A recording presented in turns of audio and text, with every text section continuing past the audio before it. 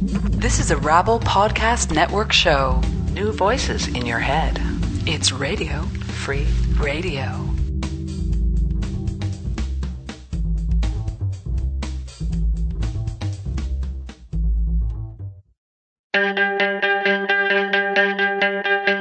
Hello and welcome to Alert Radio for people who want to change the world. I'm Jeff Hughes. And I'm Chris Selby. And on today's show, we're going to be having Simon Black, one of Canadian Dimension's columnists, interviewing Frances Fox Piven, who is an expert in the area of social welfare in America. Also a conversation with Dennis Pilon, also a member of the Canadian Dimension Collective, and we'll be talking about the referendum that's going to take place alongside the BC provincial election, and that referendum will be about proportional representation. We'll also be having Andre Clement interviewing Propagandhi with Music is the Weapon. Plus the Alert headlines in Around the Left in 7 days.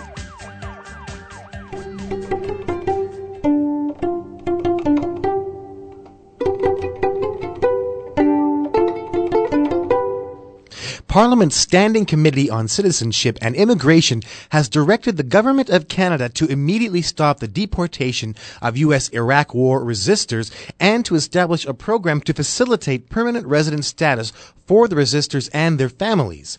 A week earlier, members of Parliament from all three opposition parties held a press conference calling on the Harper government to stop the deportation of Kimberly Riviera, the first female Iraq War resistor to come to Canada.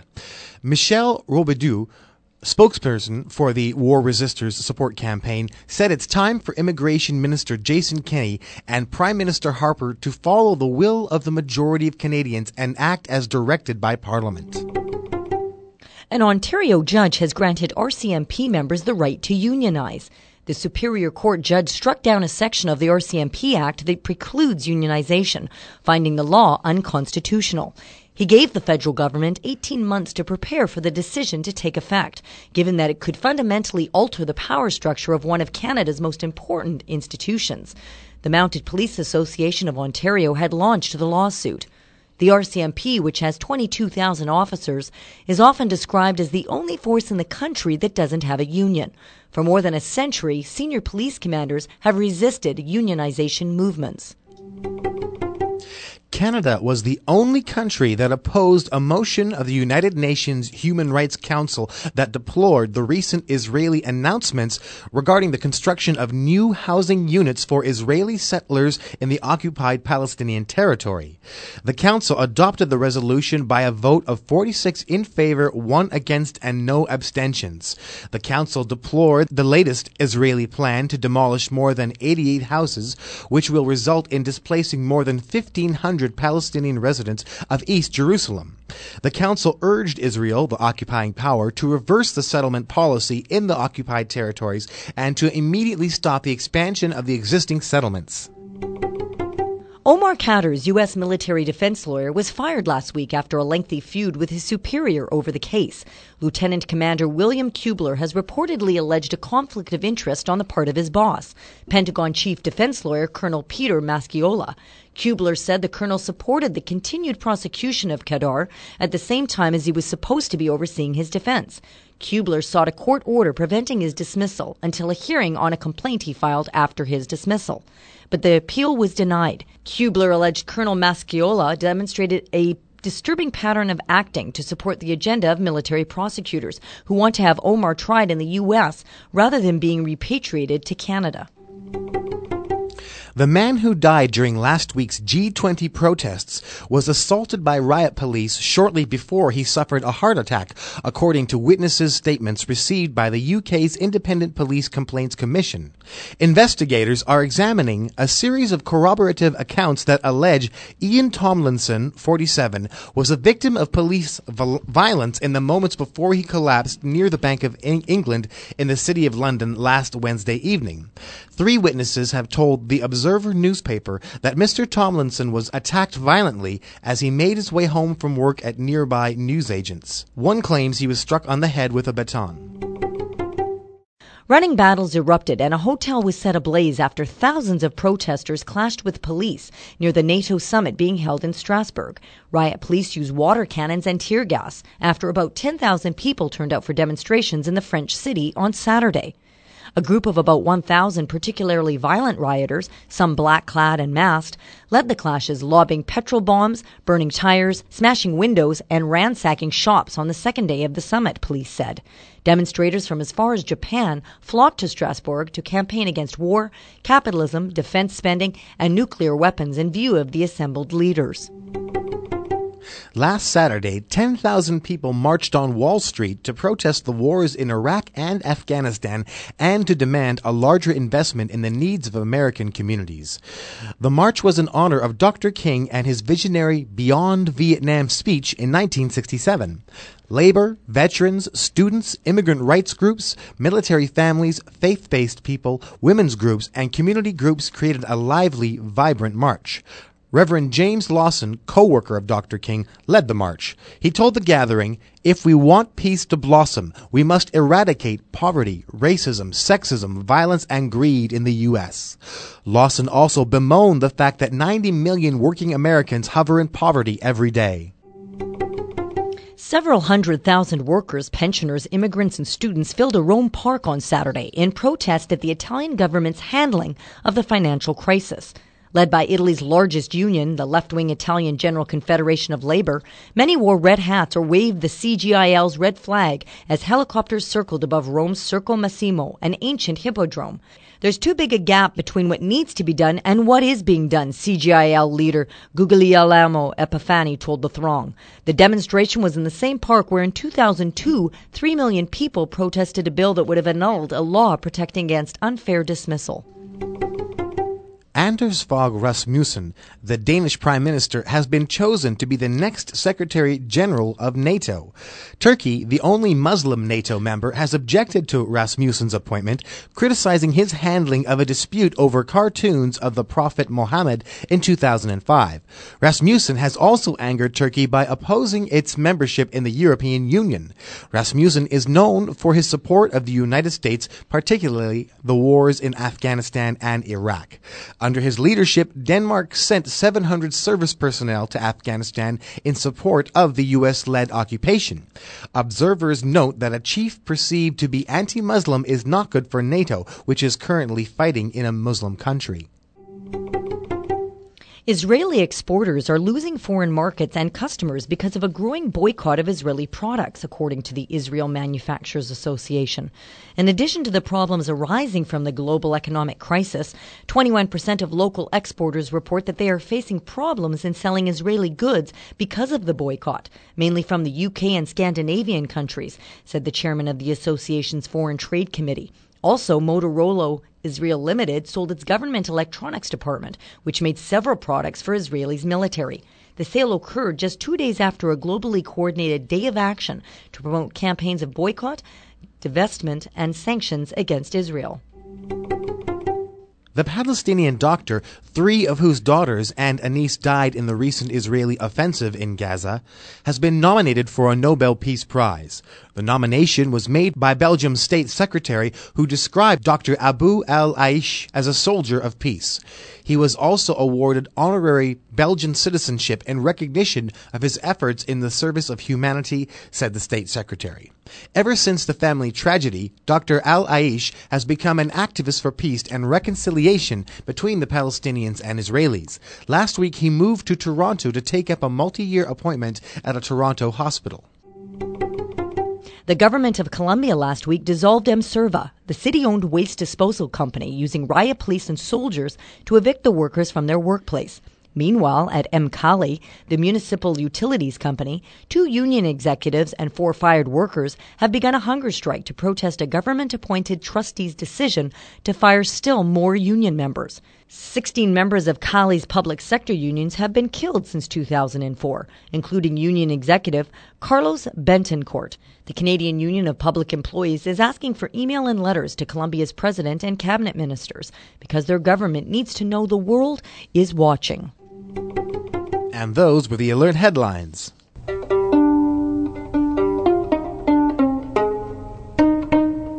And now, Around the Left in 7 days for the week of April 9th, 2009. For more information on any of the events listed in Around the Left in 7 days, go to CanadianDimension.com and click on Around the Left in 7 days. Chris Arsenault reads from his new book, Blowback, A Canadian History of Agent Orange and the War at Home, on Tuesday, April 14th in Halifax. The book tells the story of military and economic currents that allowed the deadly dioxin Agent Orange to be sprayed around New Brunswick. The reading is at the Dalhousie Student Union Building from 7 to 9 p.m. On Thursday, April 16th, Rabble.ca presents What's Wrong with Our Newspapers? A discussion with Linda McQuaig, Wayne McPhail, and Peter C. Newman at the Koffler Auditorium in Toronto. Tickets are $10, free for Rabble members. The Canada-Bolivia Solidarity Committee hosts the launch of Judy Rebick's new book, Transforming Power, From the Personal to the Political. Rebick will introduce the book and discuss it with a panel that includes Adriana Paz of the Bolivia Solidarity Committee, Seth Klein of the Canadian Centre for Policy Alternatives, and Indigenous activist Michael Krebs. The event is on Thursday, April the 16th, starting at 7 p.m. at the UBC Bookstore in Robson Square. On Saturday, April 18th, Fair Vote Canada holds its annual meeting and conference in Vancouver. The theme of the conference is 24 Days to Victory, a countdown to the May 12th BC referendum on voting reform. Featured speakers at the conference include Sam Gindin and Judy Rebick. The afternoon will focus on plans for the referendum campaign. For more information on any of the events listed in Around the Left in 7 Days, go to CanadianDimension.com and click on Around the Left in 7 Days.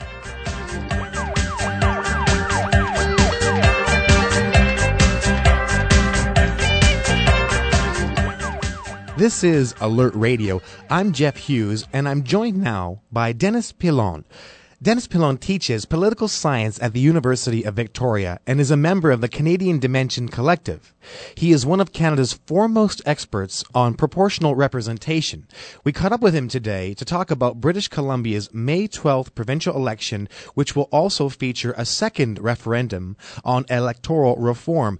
Welcome back to Alert, Dennis. Thanks for having me. So the provincial election and referendum is about a month away. Quickly fill us in on the current standings in the BC legislature and give us your take on the Gordon Campbell government.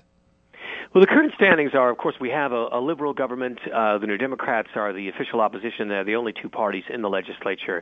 The Liberals have got a majority. The New Democrats got about 33 seats in the House, in the 30s somewhere, give or take. The parties are fairly close in terms of their popular vote. The last election, there was less than 4% spread between the two parties. And right now, the New Democrats are trailing the Liberals, but the New Democrats tend to trail in the polls. Their real strength doesn't show up until election day. So that's where we're at. The campaign's already started. The various, both the Liberals and the NDP and the Greens are getting their ads on the internet and some television ads going. And it's very interesting to see how the two parties are trying to frame the election. Liberals very much, hey, we're the guys you can trust. We can run the economy. And the NDP taking pot shots in a number of different directions around gang-related crime and venality. The idea that the Liberals are a government, for their friends at the expense of the public. Tell us a little bit about how long the Liberals have been running things, and let's talk about their tenure as the provincial party in BC. Well, the Liberals got elected in 2001. This is a rejuvenated Liberal Party, not the old Liberal Party. There was a provincial Liberal Party from the 50s to the 70s, which was a pretty centrist crew. This new Liberal Party is kind of the renewed Social Credit Party. It's the center-right vehicle with some important differences. The old Social Credit was a rural-based party. They had some urban support, but, they really were overrepresented in BC's rural area. An important court case in the late 80s changed all that, basically gave urban areas more influence. And today's Liberals are much more entrenched in urban areas, not as reliant on the rural areas. And that creates an interesting dynamic where it's not that the NDP can necessarily take those votes from the Liberals, but sometimes a third force looks like they might enter in a new right-wing party that could hurt the Liberals. And quickly, the good and the bad of the Campbell years? so far? Well, gosh, you really put me on the spot there. I mean, the bad list is pretty long. I mean, this is a government, I think it's fairly fair to say, has sold out things to their friends. They've hurt, what kind of weak welfare state we have in British Columbia. They've cut back on it. It's a disaster, for poor people, for working people. It's good news for those who are doing all right. So, I mean, on the good, I don't know. I don't see that much that's good about what the Campbell Liberals have done. Well, how about the opposition that the NDP has provided? Well, I wish I could say that it was the opposite portrait here, but it's not. The New Democrats have offered fairly lackluster opposition, and in some cases pretty cynical maneuvers. I mean, their take on the carbon tax was a fairly cynical ploy. They opposed the Liberal government's carbon tax, and they pitched it as an axe the tax approach. I mean, come on. The NDP are going to champion tax cuts. That's the alternative that we have in this province. I mean, two parties that champion tax cuts. So it's been very disappointing to see the New Democrats back away from any kind of systemic critique of the basic thrust of this government. But their attitude is we can't win in the media, and we're just going to wait for the Liberals to fall out of power, and then essentially they'll inherit it because they'll be the only ones left. What are the main issues in this election? Oh, it's too early to say. It's too early to say. Which I've been shocked at the things that haven't stuck to this government. All kinds of things have happened. I mean, one of the issues that the New Democrats are trying to push is the BC Rail issue, and the fact that here was a major public asset sold off under questionable conditions. Now it appears there was all kinds of insider influence on the decision. The sale itself was breaking a campaign promise that the Liberals said they wouldn't sell BC Rail. So there's lots of stuff that we could take up. Now, whether or not those things will make it into the media mainstream, is very hard to say. Well, tell us about the role the Greens are going to play in this election. The Greens are an interesting force because they are all partisan. I mean, the party is both left-wing and right-wing at the same time. And they draw votes from both sides of the political spectrum. Many people see the Greens as a spoiler on the NDP side, but that's not the case. The reason the Campbell's Liberals have brought in things like a carbon tax is precisely to win over some of those marginal Greens to the Liberal cause. We had a lot of close races last time. The popular vote was very close. This time, we've got a new electoral map. We've got a couple of new ridings. The Liberals are not taking for granted that the rise of the Greens will only hurt the NDP.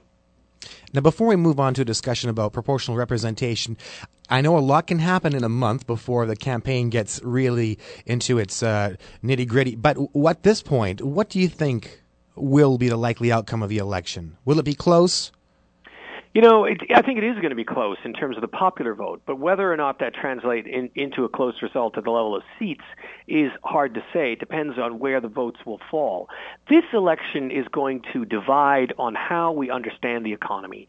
If people are still, the tax-cutting, casino capitalist kind of supporters, I'll put my money in stocks, I'll take the equity out of my home because my house price is going up, then I think the Liberals will get reelected. But there's an indication out there that a group of people who are not used to suffering are now feeling the pinch of this economic crisis.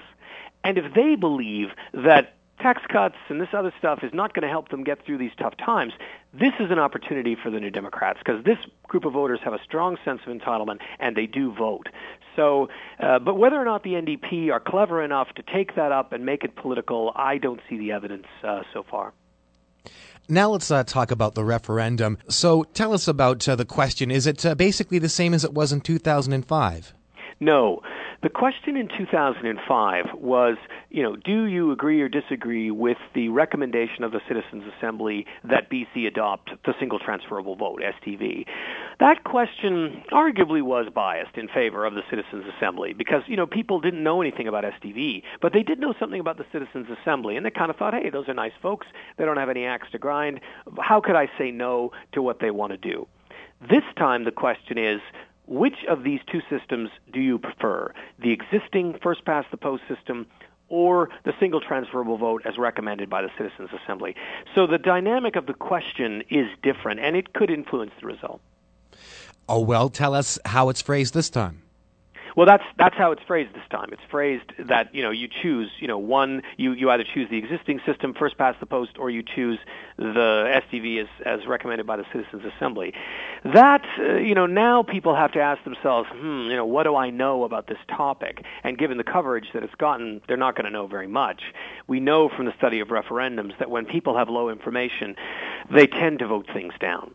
So that's going to be a challenge. Well, here's a chance then. Dennis, please give us some information about it. Here's what people need to know.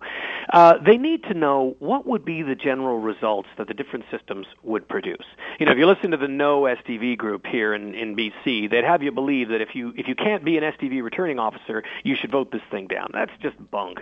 People don't need to know all the details of how the system is counted. I mean, certainly people in Ireland who've used the system don't know how it's counted, but they've twice voted to keep it. They voted to keep it because they like the results that the system produces. And that's the same here. People don't need to know a lot. They just need to ask themselves, what kind of general results do I think would be good for British Columbia? Our current system tends to create majority governments out of a minority of votes. Government gets in. They can do a lot of stuff if they want. And it's fairly clear who did it. So in that sense, there might be a degree of accountability because that was the party that introduced the policies. If that's the way you think government should function, our current system does that. And you got a local riding with a local member, who will help you with bureaucratic problems. If you think that our system should be more accurate in terms of the results, if you think that it would be better that the results in our election reflect what people voted for, if you're not that worried about our ability to get things done in a minority government or a coalition government, if you don't like the way that you feel orphaned under the current system, if you think a multi-member riding with a bunch of members would give you more chance to be heard, then STV is the choice for you. That system is going to produce those kinds of results. That's basically the choice. That's what people need to decide in terms of the kind of democracy they want in British Columbia. We spoke a little bit about the 2005 referendum and how, as opposed to a 50% majority, a 60% was set as the benchmark, which resulted in an unsuccessful referendum. So is there anything different about the campaign this time around, and what do you think the chances are for a better result? It's going to be tough. I got to be frank. It's very, very hard to get, more than 60% in a referendum. People who study referendums will talk about the kind of natural bifurcation that most referendum results fall between 40 and 60% of the vote. So introducing the supermajority rule, pretty much right off the bat rigged this against change. It's pretty unfair. I mean, it has the effect of inflating the votes of people who want to keep the system and diluting the votes of those people who want change. And that's pretty unfair when we think that these systems were not introduced with supermajority rules. They were just introduced with 50% plus one, just like everything else we introduce in our legislatures. So it's a real double standard that the government is putting into place. So that's going to be a challenge. It's not going to be a case of just getting another 3%. Last time the referendum got 58% of the votes.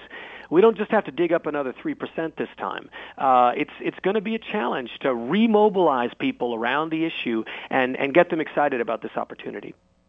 Can you direct our listeners to a website, perhaps, with some of those details about single transferable vote? Well, there's the yes and no sites. I mean, it's funny, the referendum is a choice between our existing system and STV, but there's actually nobody defending our current system. They're either supporting or attacking STV. If you want a bunch of distortions and incorrect information about STV, the No STV is your stop. It's the most unreliable information you will find. I don't think any credible academic, even if they supported our current system, would be able to defend the things that are going on there. The Yes site certainly has more information, I think more neutral information. They're probably a little bit enthusiastic. Some of the claims they make may be a little bit over the top. Ultimately, I think people are going to have to root around and look for some sources. If I can, I would recommend my own book, The Politics of Voting, Reforming Canada's Electoral System. Gives you a pretty good breakdown of what's at stake in the debate. I mean, I'm a supporter of STV, but, all the arguments for our current system are in there. And I think you can find independent sources like IDEA, IDEA, which is an International Democracy Institute. They have a lot of information on their site about, voting systems in different countries. But as I say, I think the most important thing that people need to understand is the results. What would be the results of using these different systems? And on the whole, when we look at the experience in other countries, in Ireland or other countries that use PR, they get stuff done, right? They have coalition governments. They don't have any more elections than we do, but they do manage to get the people's business done. And they do it by representing a greater group of people, in the polity. Well, My Dennis, view is, altogether, there's not much risk in taking up STV. Well, Dennis Pilon, thank you very much for giving us your time and expertise here on Alert. Thanks for having me.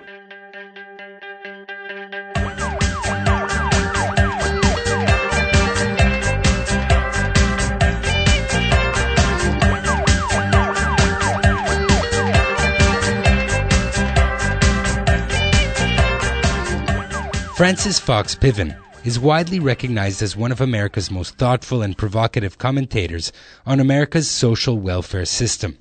Political scientist, activist, and educator, Frances was born in Calgary, Alberta in 1932. She grew up in the U.S. and for many years has held the position as Distinguished Professor of Political Science at the Graduate Center, City University of New York. Canadian Dimension columnist Simon Black asks Frances Fox Piven about the Obama presidency and American social movements. Frances Fox Piven, it's widely acknowledged now, even among mainstream economists, that we are sliding into a very deep, lasting recession, possibly even a depression. How has the Obama administration responded thus far? He doesn't have a transforming agenda. He has a political agenda for Barack Obama. Now, I say that without a sense of grievance or anything like that. Right. If Barack Obama wasn't a very crafty, skillful politician, he wouldn't have won the nomination of the Democratic Party, and he wouldn't have won the general election. The question of whether he can and will move to the left is a question that he won't answer from within the ranks of his own cabal. It's a question that has to be answered by the broader left. It's a question that will depend on whether he's pushed and pushed hard. And if he is pushed hard, he'll move. He will move to the left. He's capable of moving to the left. Now, it's true that if you look at particularly the policies with regard to the financial sector, you could get discouraged that they're taking the wealth of ordinary Americans, including poor Americans, and they're using it to bail out the banks. That is what they're doing. But that's also that's the way FDR moved when he first took power too. One of his first legislative initiatives was the National Industrial Recovery Act. And while that act included a symbolic concession to labor, it endorsed symbolically the right to organize, but had no provisions for enforcing that right. What the act also did, more importantly, it gave the big corporations the right to form cartels with government authority to fix production and to set prices. So the legendary FDR, our hero, bent in the same direction until he was forced to bend the other way. So I think that things are going as one should have expected them to go. Let's talk a little bit about those movements then, whether it's the trade union movement, the women's movement, the anti-war movement.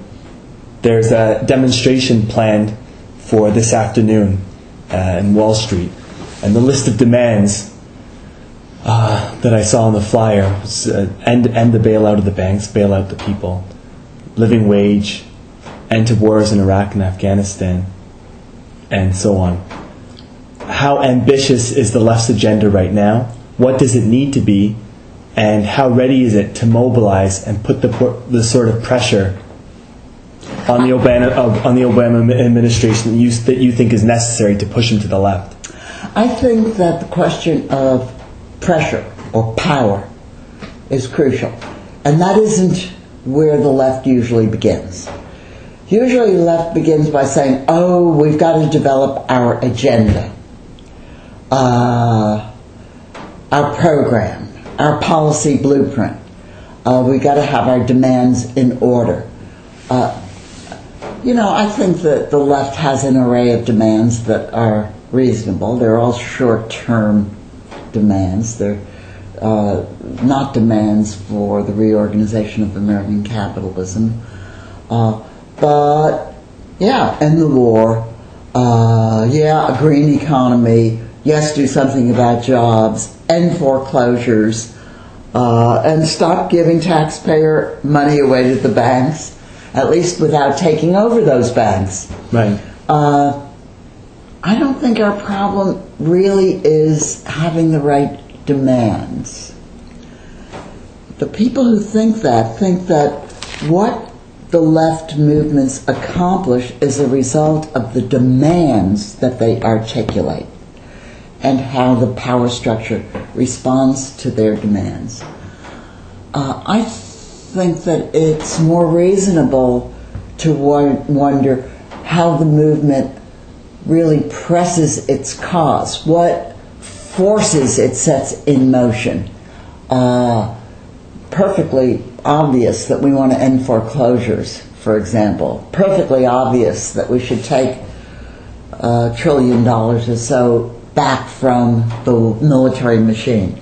A lot of things are perfectly obvious, but the left has to have the leverage. They have to have the threat power to make those demands real. So how do movements exercise pressure? I don't think it's by flinging banners across avenues or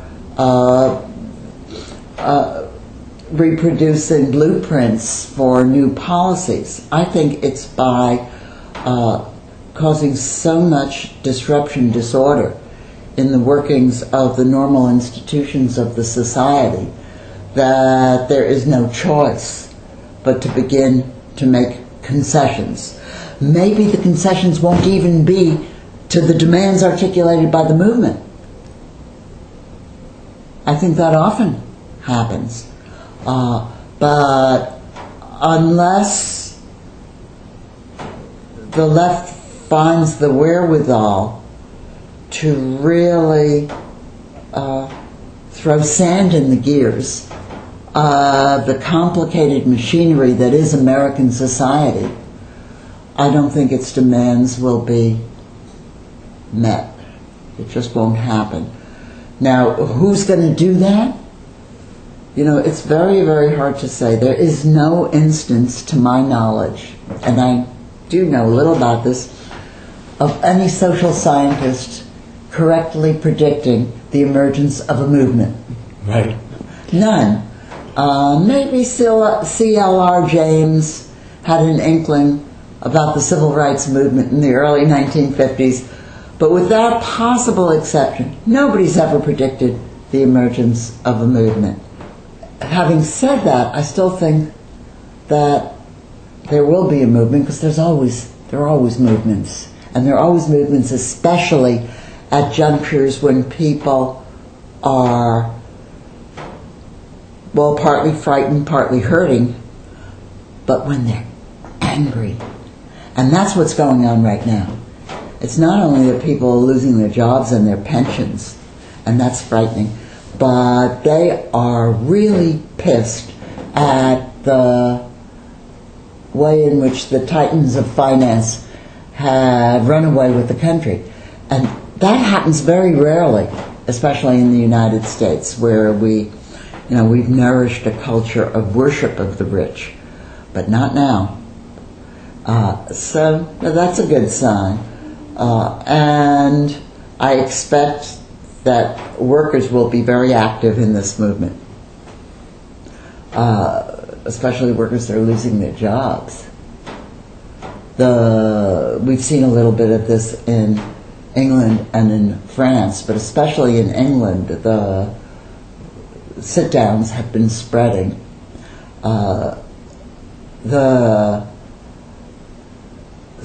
I also think that African Americans are going to be very important in the movement, especially lower class African Americans who have been very much under the gun for 40 years, under the gun of neoliberalism, which has targeted especially young African American blacks, African American men with incarceration, the penal system, and also welfare reform. So, and the student movement, students are good because they're already sort of coagulated in the universities and the colleges, so they have greater capacity for quick collective action. So I think there are a lot of possibilities.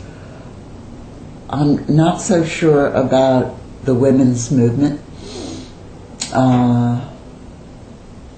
because the class dimension of the women's movement is very murky, I think. Mm-hmm. And this is a class moment in American history where the class issues are emerging with a boldness that you rarely see in the United States. One of the largest social movements to arrive on the American scene of recent years is the immigrants' rights movement. And May 1st is fast approaching, where the rest of the world sees this as usually a celebration or mobilization of workers. In the United States, it takes on a slightly different dynamic in the sense that it's a massive mobilization of immigrants in cities across America. How do we see this new and powerful movement playing out in the context of this economic crisis? I think it could be very, very important. It's a new movement, and there isn't a long tradition of May Day actions by immigrants at all. The slogan about a day without immigrants, a day without immigrant workers, is a very recent vintage, and that movement, it exploded into public view, and in reaction to it, the right-wing crazies in the Republican Party started pushing for more money to be spent on fences across the border and stuff like that, and raids on places of employment of immigrants. And that was a little chastening. People got scared of that. Social movements are complicated political phenomenon. They also depend on electoral politics. They're not mainly electoral politics, but they depend on the protection that they can get from electoral politics. And Obama, being the President of the United States, is very, very good for an immigrant rights movement. Given the numbers involved and given the hardships that will be suffered by immigrants with the downturn in the economy and the difficulty in going back and forth across the border. Anyway, the Mexican economy is getting trashed too. I think that immigrant rights is going to be very, very important in the sort of configuration of different movements that make their imprint on the shape of American society in the coming years. Frances Fox Piven, thanks for being with us today. Thank you, Simon.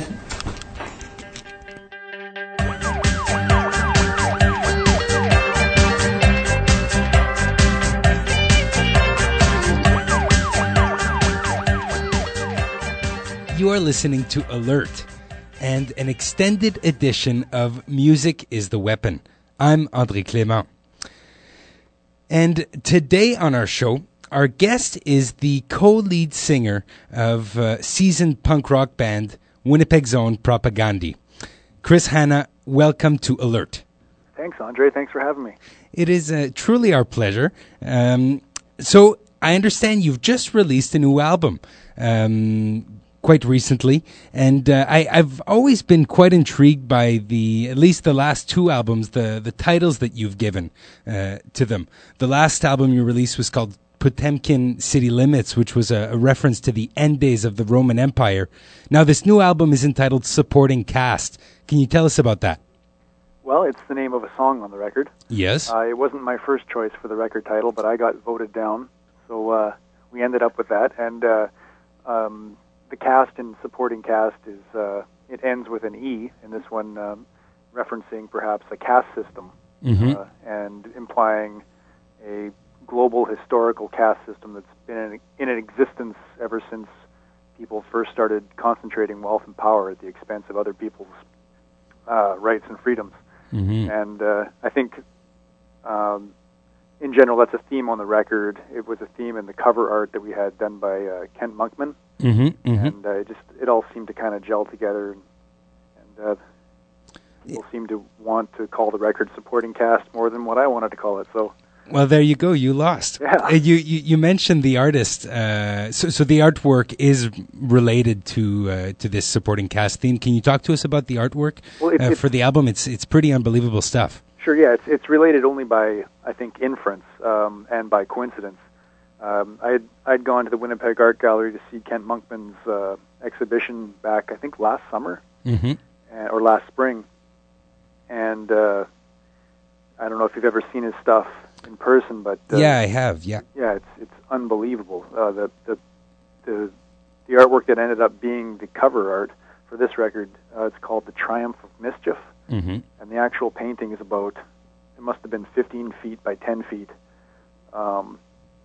It's mind blowing to stand in front of it, and even when it's kind of reduced down to this tiny CD or record size, it still seems pretty effective. Yeah, exactly. It's still an epic picture.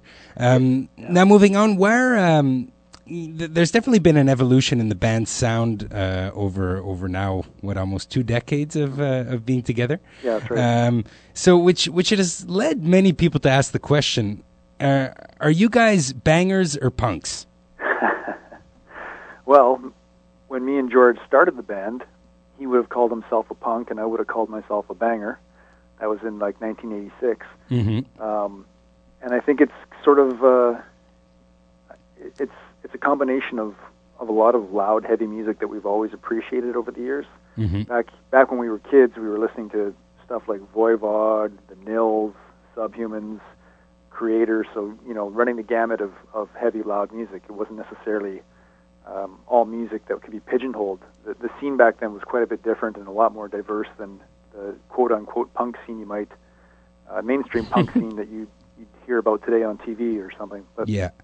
So to us, it's always just, the evolution in our sound is mostly due to us getting closer and closer to the original vision we had for the band when we were teenagers, but totally unable to play our instruments. Well, let's listen to what you're talking about. This is the title track from the new album, the song and album entitled Supporting Cast.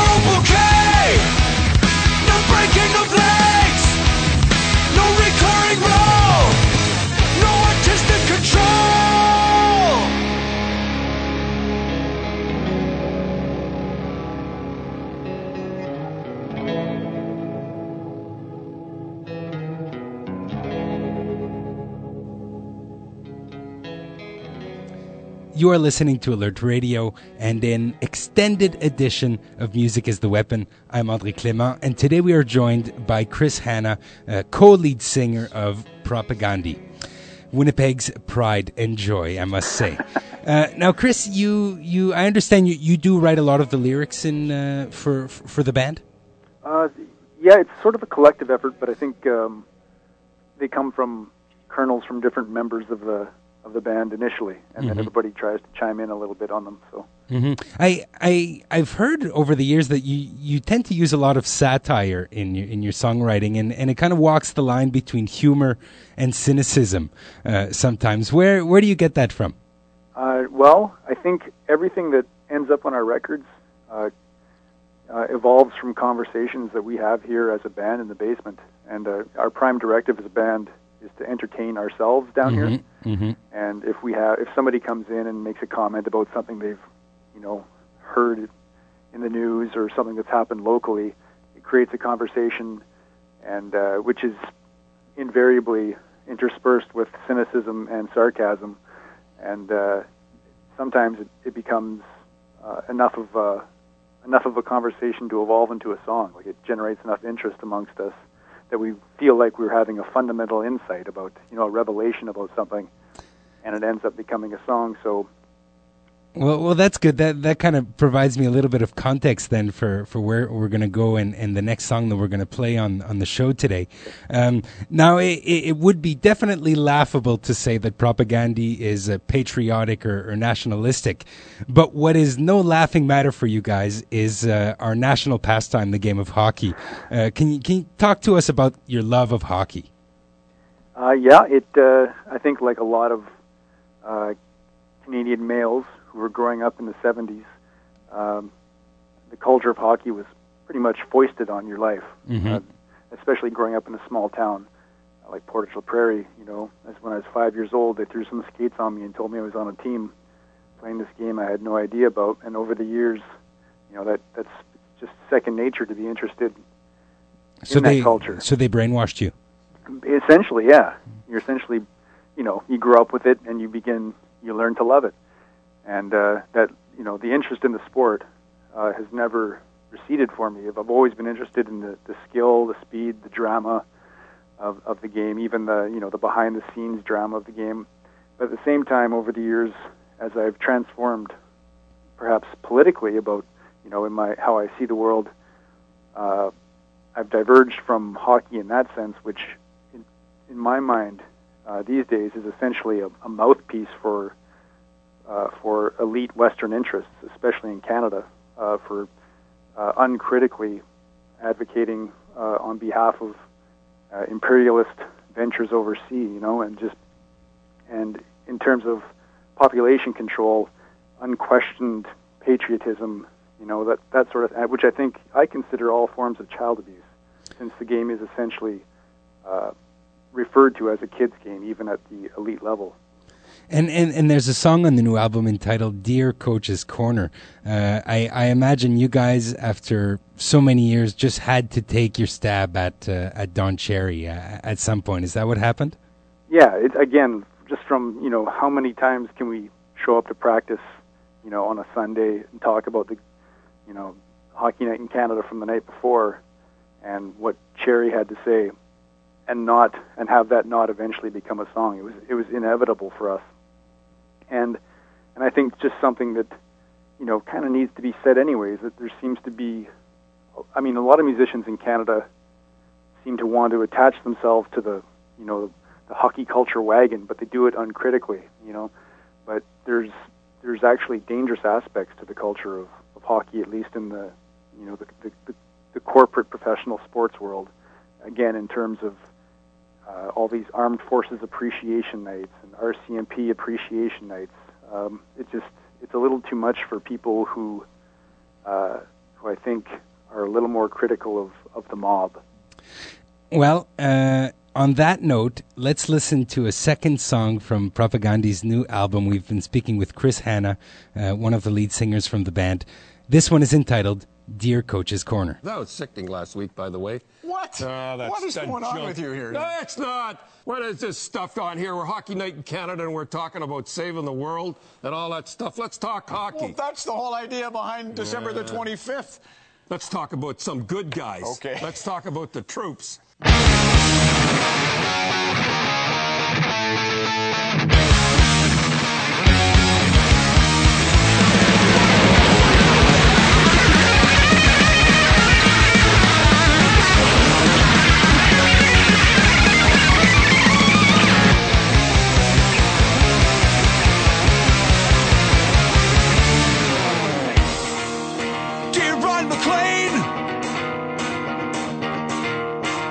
Coach's Corner.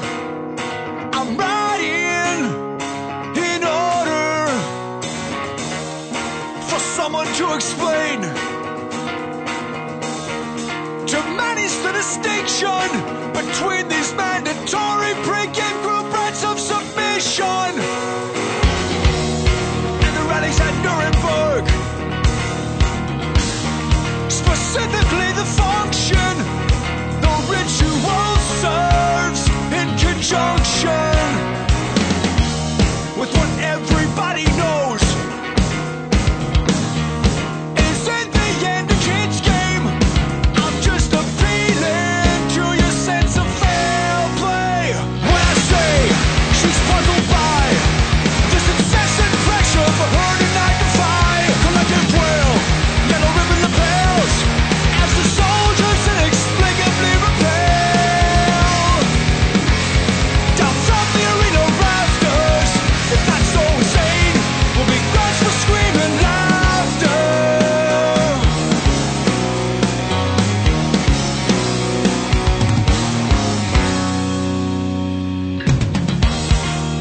Dear Ryan McLean,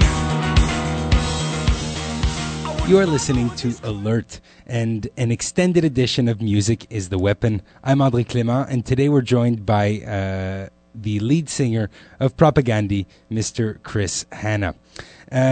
Chris, I was watching the new Bill Maher movie the other day. I believe it's called Religulous, and they interviewed an Arab rap artist named Propagandhi. Has this created any confusion from your fans? Not in regards to that movie, but many years ago, he's been around for a long time, like as long as we have. And I remember, I think he played in Seattle in 1993 or something, and that was the only time people were confused. Well, I'm happy to hear that there is actually a background story to that, because it was the first thing that came to my mind when I was watching the movie the other day. So, Propagandhi has been. You've been involved in a variety of causes over the years. Just to think of a few, I know you've been very much in support of Aboriginal groups such as the blockade in Grassy Narrows, issues happening in Haiti, Palestine. You know what is coming? What are the issues that you're concerned with these days? Well, every one of those still. Mm-hmm. I guess. Really, things haven't gotten better? Outside of Grassy Narrows, who I think reached some sort of agreement or stalemate right now with what's going on out there, I think all the other ones are obviously perhaps even worse than they were before. But I think generally, anytime you see somebody getting fucked over by people who are far more powerful and have more access to resources, it's just, it feels like the least you can do would be to lend some paltry hand to them in some respect, I think generally we're motivated by that. You can't do everything, but I think you got to try to do something, especially when you come from a privileged background like we do. Mm-hmm. Mm-hmm. But even having said that, 5 years ago, if you would have been talking to people, we're in the thick of all this war. George W. Bush is the president of the United States. It seemed pretty clear to a lot of people that the world was going to hell. Do you feel that there's been a change? Like, for instance, what do you think about Obama?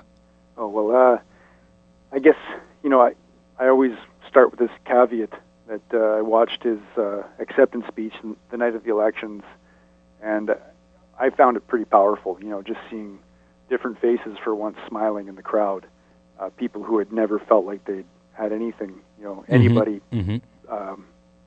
pierce through the glass ceiling of a de facto white supremacy, so you finally got a different colored face in the White House.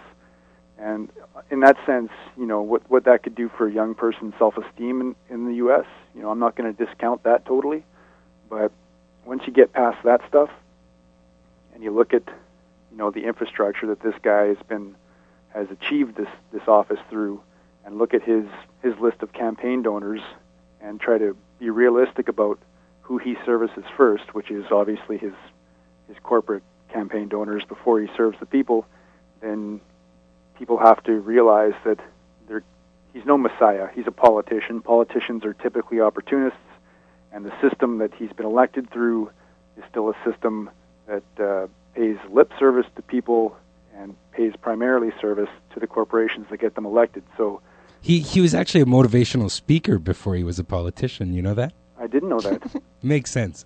I could. Yeah, well, yeah, it does make sense. But people are going to have to hold his feet to the fire, I think, if they want any of the change that he was talking about so much during his campaign.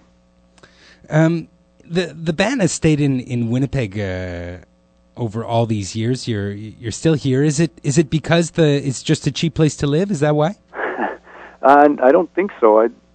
No, it's just I guess it's a familiar place. It seems to match our personalities a little more than any other city we've been to. I can't really put a finger on why, but we've never had any interest in going anywhere else. Is it perhaps because there's a sense of community? There's that. Obviously, there's community everywhere, but maybe there's a little more here, or at least there's more that we're familiar with here in Winnipeg. I don't know why. Okay, we'll leave it at that. Chris, we're pretty much at the end of our interview. Thank you so very much for joining us on Alert today.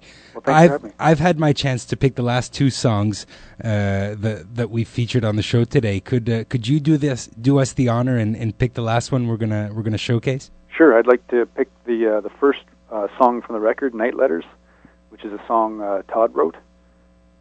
And I find that song very heavy and moving. I couldn't have made a better choice myself. That's actually the one I was hoping you would pick. So, right on. So you have been listening to Alert and our extended edition of Music is the Weapon feature interview with co-lead singer and founder of Propagandhi, Chris Hanna. Thank you very much for joining us on the show today. Thanks, Andre. Really appreciate it.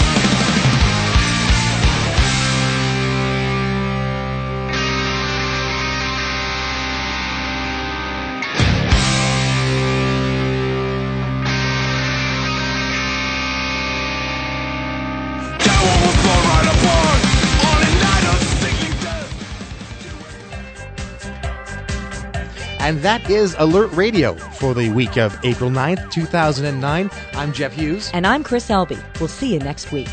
Thanks, as usual, to all the people that helped make Alert happen. Nash Soonwalla for the headlines. Karen McIntosh for Round the Left in 7 Days.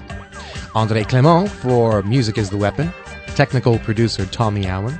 And our executive producer, Cy Gonick. Alert Radio is broadcast on the Canadian Dimension National Radio Network. for today's episode, you can click on www.rabble.ca or go to the Canadian Dimension website for past shows as well as today's show at www.canadiandimension.com.